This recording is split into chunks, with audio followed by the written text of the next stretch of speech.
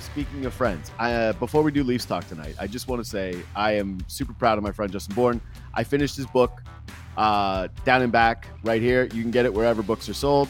I've told you this privately, but I will say it publicly as well on the show, that I've always been a fan of your writing. You know this. We've talked often about your writing, and I've always been a fan of your career. I really pushed hard to try to get you to come to Sportsnet. This is phenomenal. I couldn't put it down. I think it's 274 pages, and I read it all in about 2.5 days. And I consumed it. I devoured it. I think that it is extremely helpful to people. I think that you are a great storyteller. There is so much useful information in there. I think it's more relatable than most people would think, considering, the life that you live and also just some of the trials and tribulations, even if you haven't dealt with addiction. I think that we all deal with a lot of just some of the mental health stuff that you've gone through in your life. Yeah. And I think that this book will resonate with a lot of people. And so again, I really do recommend people go out and buy it, because I found it to be very useful. I really enjoyed it. I found myself laughing at certain parts. I found myself getting emotional at certain parts. I found it to be very hard, but yet hopeful and optimistic. And so, that's my endorsement. That's my, if I had what is it, Oprah's book club, then guess how we're starting the show today is go buy this freaking book. Okay. Look at this book. Much. Honestly, that means so much to me. The hour we did promoting it before the book came out, or maybe day the book came out, was as meaningful as a conversation I've had recorded anyway. And I really appreciate your support along the way. You're the one who got me in at Sportsnet with all the hits on the Good Show. Yeah, and just desperately asking you to do more and more and more. I was like, I'm at a bar. I can't. I know. I was like, this guy hates my guts. I tell him all the time to come in studio, and he will never do it. It makes way more sense now. It's fine. It makes feel validated by that, at least. Yeah. You know what else makes more sense now? Austin Matthews. He's good again, so that's good. There was a piece by Jonas Siegel a couple of weeks ago outlining his wrist injury and how he started to feel like he was going to get his swagger back. There was a game, I can't remember who it was against. I want to say this was about now 3 weeks to close to a month ago. I was off, and I went to the game live, and it was against the Seattle Kraken. It could have been a month ago. Let's say 3 weeks. You actually did it with McKee. I went to the game, and I could not help but remark how little I noticed him in the game. And then I looked down at the score sheet, and he had 0 shots. 0. I think he now has, in his last 12, 58 shots. He is shooting the puck, and he's driving the net. He's looking confident. The first goal of the night, I thought, was kind of a vintage Matthews, just snapshot. Not as hard as he normally shoots it, but this one was more of a guided, I'm going to put it into the spot, pick a low corner. He looks big all of a sudden, which, is one of my favorite compliments to give a player, is when they play with their size. What are you noticing with Austin Matthews right now? Because I just feel like he's turned a massive corner. I mean, truly, this was like his Undertaker in the casket gif, like rising up game for me. I thought he was so good, and the type of dominant that is not common around the league. Like, it's like how we talked ourselves into him being a Hart Trophy winner last year. Moving his feet is the biggest thing. The play at the very end that he doesn't score on, he ends up getting a one-handed shot where he picks the guy's pocket and makes like 3 hard crossovers, leans on a guy. Like, he's skating so much better. And that to me is the difference. Really engaged, just an elite performance from him. Yeah. We're running some Matthew stuff right now, a couple of clips from him throughout this. And the first one, him just, picking the corner. But it's funny because the second goal I thought was the most Matthews. Sometimes I'll talk about him being just like a superhero, where it's just him behind the net and he looks and he sees some space and he goes, I'm going to go to this area and I'm going to rip one and I'm going to put it past you. And that's just who I am. Tonight, where you could not give him any space or he was going to punish you. And that's what I felt like last year was, you gave him a little bit of extra too much ice. It's like a good shooter in basketball. It feels the same way. Like, you can't sag off him, they say in basketball. You cannot sag off this guy. That's what he did in tonight's hockey game. He gave him a little bit too much space, and he punished the Panthers. He was the difference. What's interesting, too, is that intermission, Elliott noted the little scuffle he had with Montour before he came out and scored that goal. And, there was, he jaws at the guy a little bit. He just seemed super engaged in the game.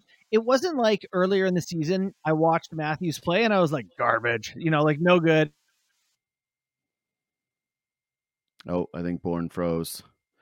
Yeah, I think that he bricked out, and I think it's just me. Yeah, Matthews was fine throughout the season. I don't think that there was ever I'll say that there were some points where I didn't think he was very good. I don't think that I would ever go so far throughout the season to say Matthews was bad, but yeah, holy hell. Tonight it was just a different looking guy. And I don't know if the wrist injury is to blame for the entire season. It's weird that he would have gotten over it at this point of the year. And all of a sudden, Austin Matthews would have turned a corner from the little bit of rest that he's had at certain spots, certain points.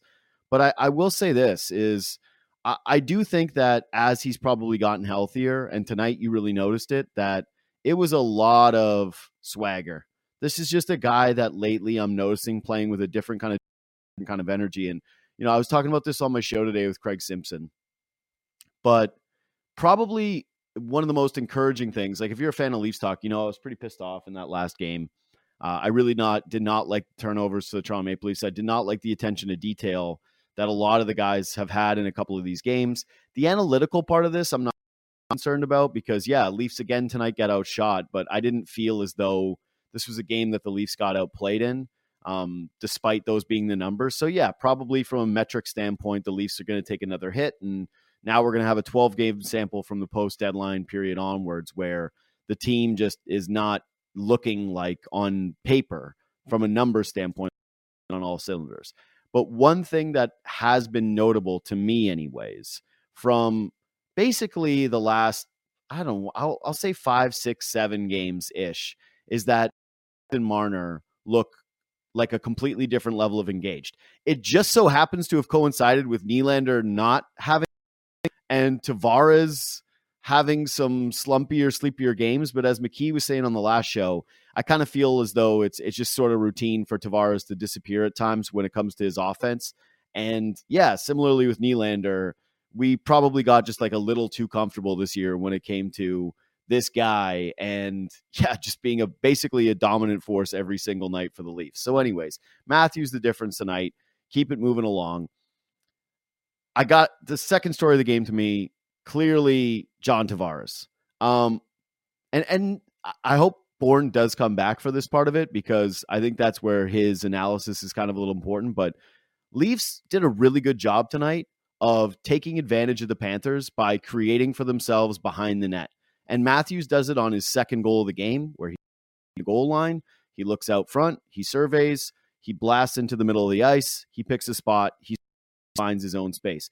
Tavares tonight did it for other people, where every single one of his assists is something that's created behind the net. And, Sis, if you got that pack, you can run it on those John Tavares goals. But every single one of them, one to Bunting, set up from behind the net. Goal for Nylander, set up that he's going behind the net. And then, one for Alex Kerfoot. And those are 3 guys that John Tavares created for tonight that have all had a bit of negative press clipping as of late. None of them have been phenomenal. None of them have been dominating. Alex Kerfoot obviously has been basically one of the whipping boys of this market for the entire calendar year. Somebody who just cannot get it done, who cannot buy a goal just about any time all year long. Nylander's been slumping. And to be honest, I didn't think Nylander was very good again tonight. Maybe it's in my head a little bit, but the Keith comment about how he hasn't been moving his feet upon getting the puck. It doesn't feel like he's as engaged as he has been all year long. Don't know what it is, but at least he got one tonight. Had to feel good for him. Definitely had to feel good for Michael Bunting, who's been a bit of a whipping boy for this team for quite some time. Or sorry, for the coach. Market whipping boy, Kerfoot. Team whipping boy for the head Bunting, who also has to be looking at the way Yarncroc is playing lately and thinking, damn, I may have fumbled the bag a little bit here, considering, another guy is getting to play up on that top line and looking phenomenal. And I just thought this was a very nice one for Tavares. Oh, Justin Bourne is here. Okay. I was just talking. It's okay. What your internet failing? This is the first time this has happened all year, so I'll take it. So I was talking about tonight how Tavares created for 3 guys who all kind of needed one. It was Kerfoot, who's gone forever without one. Nylander, who's been publicly called out by his coach lately, and I didn't think that he was great tonight. And Michael Bunting, who's been moved around up and down, and his coaches. Michael Bunting is, I used to have a boss who, because I was younger, he would just like take liberties with me in terms of the way he would lay into my mistakes. And I'm not saying I was Bob McCown. Obviously, there was a difference, but the coach was the boss was very reluctant to say anything to Bob McCown. But with me, it was like any minor mistake was like, I'm going to chastise you in front of everybody in this office today, young son. Yeah. I kind of feel like Bunting is that for Sheldon Keefe a little bit, where he just feels like he's the top 6 guy that he can just lay into and let loose on. But yeah, Tavares tonight, he gets the 3 assists. But I was just remarking how all of them come from behind the net, and he creates offense from back there extremely well. He does, absolutely. That's a really good point. One of the things I wanted to note on Kerfoot's goal, before I don't know if you mentioned that or not, but Simmer was like on the broadcast, he goes, breaks the streak, 25 games since he scored a goal, and 35 shots over, since he scored or something. I was like, yeah. Wait, he's got like 1.1 shots per game over 25 games in the top 6 with Mitch Marner and Matthews? Yeah. What is that stat? But yes, John Tavares, extremely good vision. That, by the way, is one of their power play. The few things they can do differently is get him the puck down there and let him, see the ice a little bit. Otherwise, it gets a little stale. So speaking of him with the puck behind the net, one of the goals comes after actually a pretty spectacular by Bobrovsky, and then he doesn't get to live with it for a second because Tavares again finds Bunting from behind the net. Bunting scores goal on the 5-on-3 power play. I'm not a big ref complainer because it's such an oversaturated field now. I go, hey, you know what? Let Leafs Twitter have it. And every once in a while, when it really pisses me off, I'll let loose on one. But for the most part, like between Raptors Twitter and Leafs Twitter and Blue Jays Major League like umpire Twitter, I've just mostly bowed out. It's you can't corner that market. There's too big a field.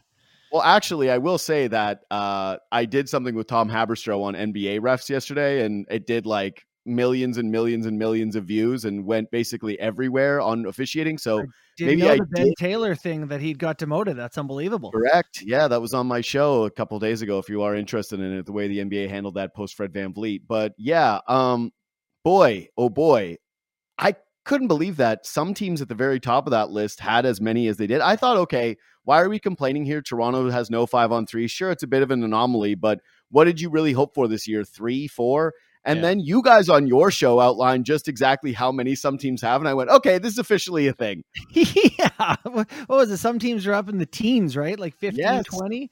Yeah. It's like, this is their first one, the longest drought ever, and like trying to explain it to myself, like, wow, they don't challenge to the inside very much or, no, like there's certainly some times over the course of the season where, they're not getting a call. And if you want to be a Leaf tinfoil hatter on that one, I would listen to it. I would have time for that theory.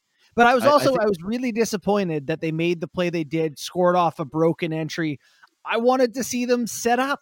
They got 5 forwards. What's the plan? Like we still kind of haven't had a look at it in game action now. Okay, so I did all my positives already, which are Matthews, I think, looks extremely engaged right now. I actually think Marner does too. He's playing with just a different level of confidence lately that, like of all the Leafs troubles, I mentioned how they get outshot again tonight. And if you look at the analytics for them, I love, again, the analytics mostly just being their shot share. It's been really pretty since 12 games ago around the deadline. So not exactly something to write home about for this team. But ultimately, tonight was another one of those games where I went, they didn't get outplayed. Do you feel like Matt Murray did anything spectacular? It was kind of funny that on the goal that somehow was conclusive. I still don't really understand. Matt Murray tried to do the Andre Vasilevsky. Like that was clearly the move that he decided in his brain in that moment he was going to try to do while he turned that way. I'm going up against this guy in the playoffs. I'm going to steal his signature move. Yes. Yeah. he tried to go into his bag of tricks and do it. It didn't work out. The puck went in the net. But I was kind of disappointed too that I've been really wanting to see a different look for the power play this year. And this is what's so annoying about only getting these 1-game samples is that we really didn't get any feel, in my opinion, for Gustafsson tonight on power play 1. Did you? Like, was there a moment even? Yeah, there's a moment. There's two of them, but mostly it's like crispness with the puck. I really like how I don't know, he gets it, it stops. It happens quickly. But other than that, he's got that fake pump at the blue line where he pulls it, he drops, and he steps one to the inside. I'm trying to do it left-handed, so it feels weird. But he creates a shooting lane, and that's nice to see.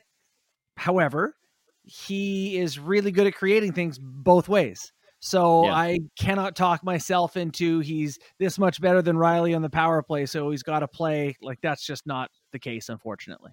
It's kind of funny that that's his obvious move just about every time. It is. Since he's been a Leaf, he's done it 306 times, and it's worked every one. I know. What's weird is I hadn't even thought about that until you said it, and now I'm realizing every Gustafsson memory of mine that I think is good is him doing that fake and then stepping closer into the middle of the ice. Yeah, every single time. Apparently, it's great. That's all you need as a D-man is one move and one bag of trick. You don't need a bag; you need a satchel for your trick. No, he's the from Knocked Up. That's it. He's just he's just doing the dice thing.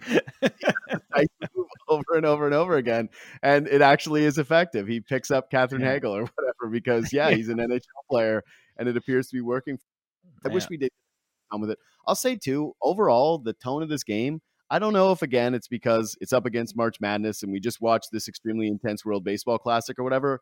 There were some moments of chippiness in this game, and yet overall, it didn't really feel like an intense game. And for whatever reason, it just, to me, the Leafs and Panthers play a lot of these where stylistically there's always kind of like a chippy moment or two, but the rest of the game, you basically, I feel like I got hit with the Men in Black stick for a lot of it where I'm just sitting there going, wait, what happened these last 5 minutes? Yeah, well, you think about it. These teams both made the same conclusions about their teams that they didn't have any grit, right? Like literally Florida went, we're not tough enough. We need Matthew Tkachuk as a star, not Jonathan Huberdeau. And the Leafs went out and got a bunch of guys. Like both teams tend to play, if allowed to, they would rather play sleepier hockey.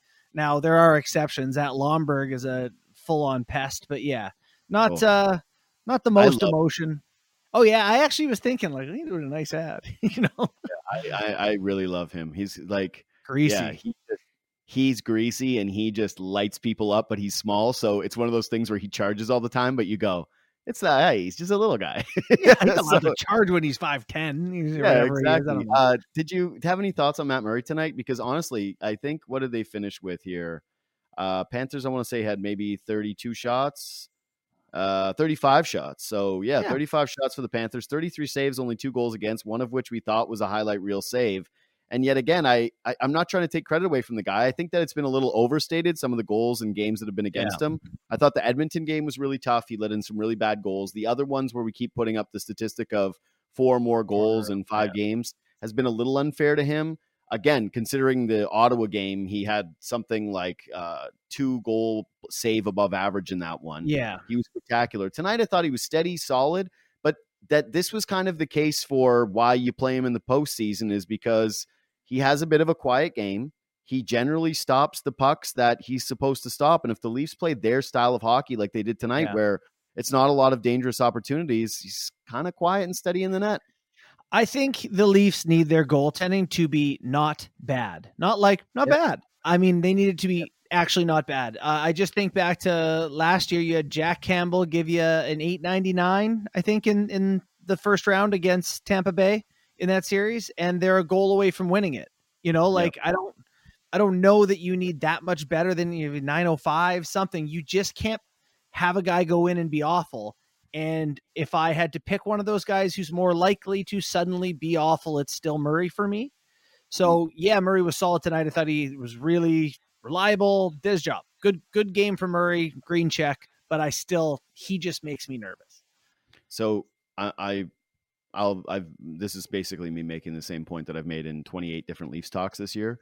I don't think that there could be anything that either of these guys that is going to make me feel great because Andrei Vasilevsky is going to be in the other net. Yeah. And so you're going to feel like there's a pretty big disadvantage. Plus, given the track record of Leafs goaltending these last playoffs, I've never felt, I can't really say there's ever been a series where I really thought like the Leafs killed them. I think there was one year against Boston where Freddie Anderson really put them in a hole, but then he battled back. But ultimately, I think it's something that's been generally a little overstated with the team. Yeah, how do you and McKee get along on that? Because I remember you being a playoff ready defender, and I have been too. But McKee just no chance. Yeah, but here's the thing about McKee, and you know this from your show. When is he right? I love that take. That's my favorite McKee take. Is it often? Plus, I say this all the time too. I say this to his face. He's the ultimate weather vane zag guy. Like, if you have an opinion on something, he is desperate to be the contrarian on that opinion and that take, and he'll immediately go to the other one, even if it is in direct conflict with like the take he just had. Right. So yeah, it really works for creating content. But yeah, I'm used to disagreeing with Sammy. Let's just put it that way. You have like a long history of that. I've settled this. I've put my Freddie Anderson ghost to rest in terms of my position on the matter. Could have been better. Wasn't as bad as I think people remember him to be. Had a lot of really good seasons with the Leafs. Probably would have been beneficial, better backup goaltending throughout the years and not getting ridden into the ground. This year, though, to get to kind of the goaltending, I had Kevin Woodley on my podcast a couple of weeks ago, and it was really interesting. He was using the Clearview analytics to talk about the goaltending, because the reason why I bring this up, where I was sort of going with this, is Matt Murray actually has been definitely the better goalie at just making the saves you need to make this year for the Leafs. It's been Samsonov that has made the saves that have been the brilliant ones. Actually, I think he leads the NHL in high danger save percentage. And what he has done extremely well on, according to Clearside Analytics, is he has been brilliant on broken plays this year. But I would think that that's something that's not exactly as predictive as something like making the easy saves. And as much as Matt Murray has been someone that has got a lot of people hand rigging and doesn't look as athletic and doesn't have as many of those gorgeous saves, if the case is you just need the good goaltending, a night like tonight was actually a pretty solid example for Matt Murray to look at the coaching staff and look at his team and say, hey, it was pretty quiet in there, right? Like, not a lot of action, wasn't very flashy. Guess what? 35 shots, 2 goals, one of which I disagree was a goal. So how about that? And they have to look. That's pretty interesting. Either way, I think both guys factor into the playoffs at some point. If they go deep, there's 0% chance in my mind that it's one guy that, just gets hot and rides them the entire way. I agree. They're both going to play in the playoffs. Yeah, but I just thought, if we're going to kind of be afraid of Murray or whatever, it's like he's not going to be a sexy goaltender, and that worked to his detriment at times. But when we're talking about eye test versus what actually happened, tonight was a really good Matt Murray game. Samsonov's at home holding his newborn baby with that vein popping out of his forehead like the kid in the meme, just watching Murray shut them down. I should not have said things about how there's more important than hockey. He's just going to head on down to Nashville for the next game, I might think. I think they have the Preds next. I don't have much else, I think. I think I can just rapid fire if there's anything else. I want to do something, a new segment with you. Called Who's at Fault?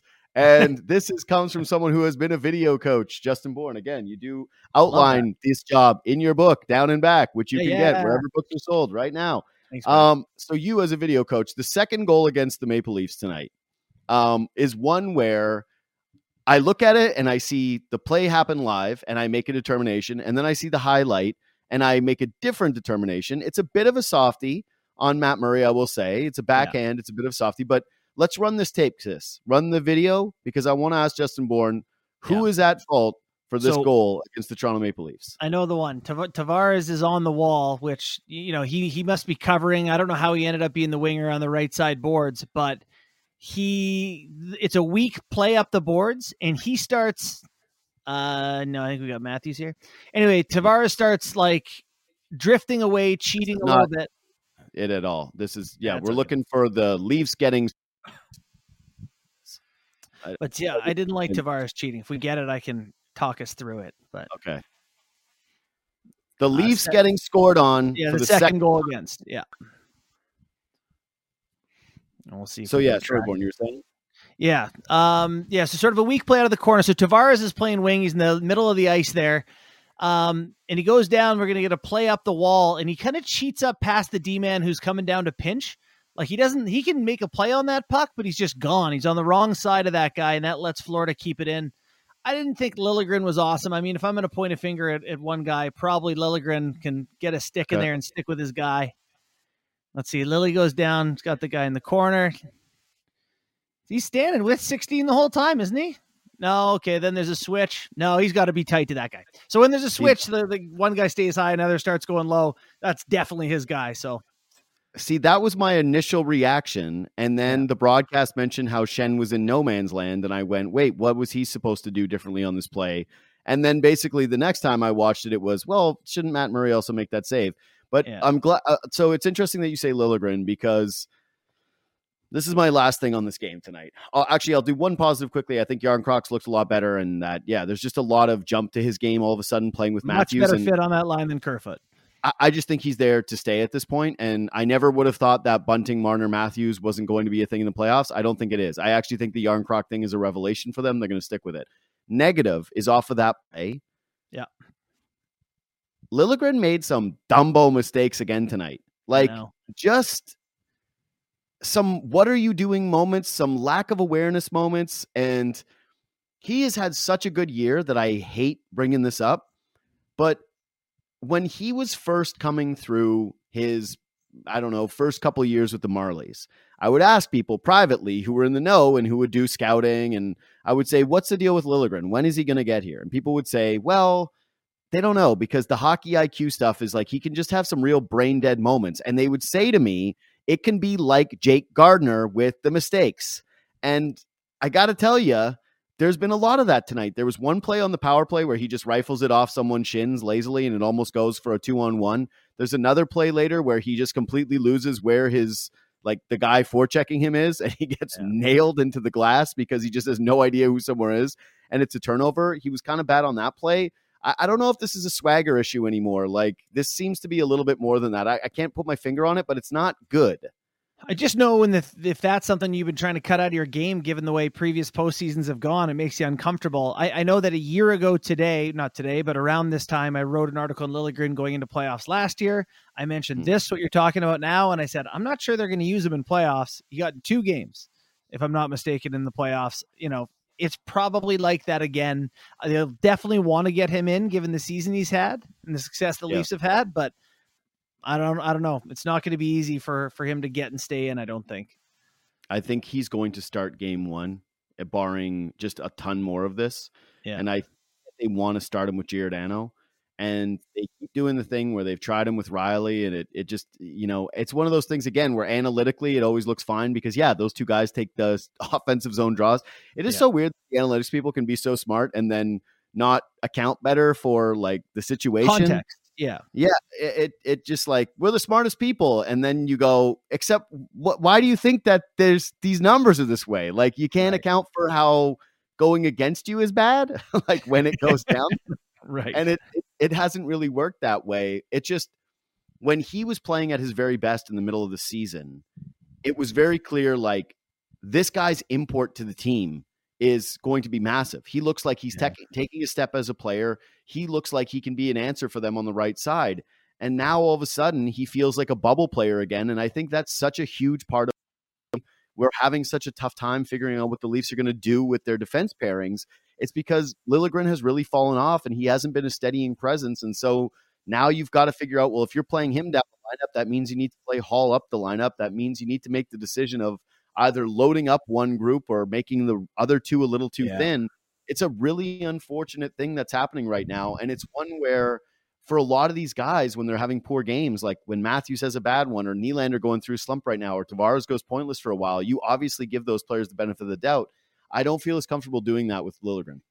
Yeah, well, what's unfortunate is because he has a lack of specialization, he has to be good all around all the time.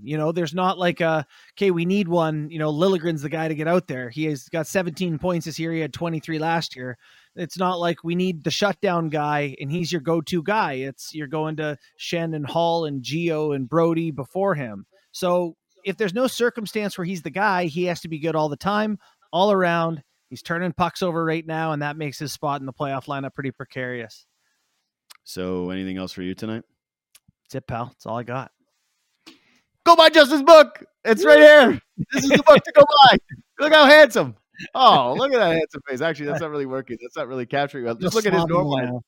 Yeah, it's very, very good. Anyway, I really love the book. Again, you can go get it wherever books are sold. I promise you, it'll make a great gift for somebody, whatever you want to do. You will not regret purchasing it. Follow us on Twitter and on Instagram at JD Bunkus, at JT Bourne. Shoot this podcast a follow on Spotify or iTunes. Subscribe to it, leave 5 stars, do all those things. And yeah, reach out anytime with your comments, share it, do all that nice stuff. It always helps out the show. Tell your friends, tell your family, tell your pet if you don't have anyone around you. For JD Bunkus and Justin Bourne, we will see you Saturday night.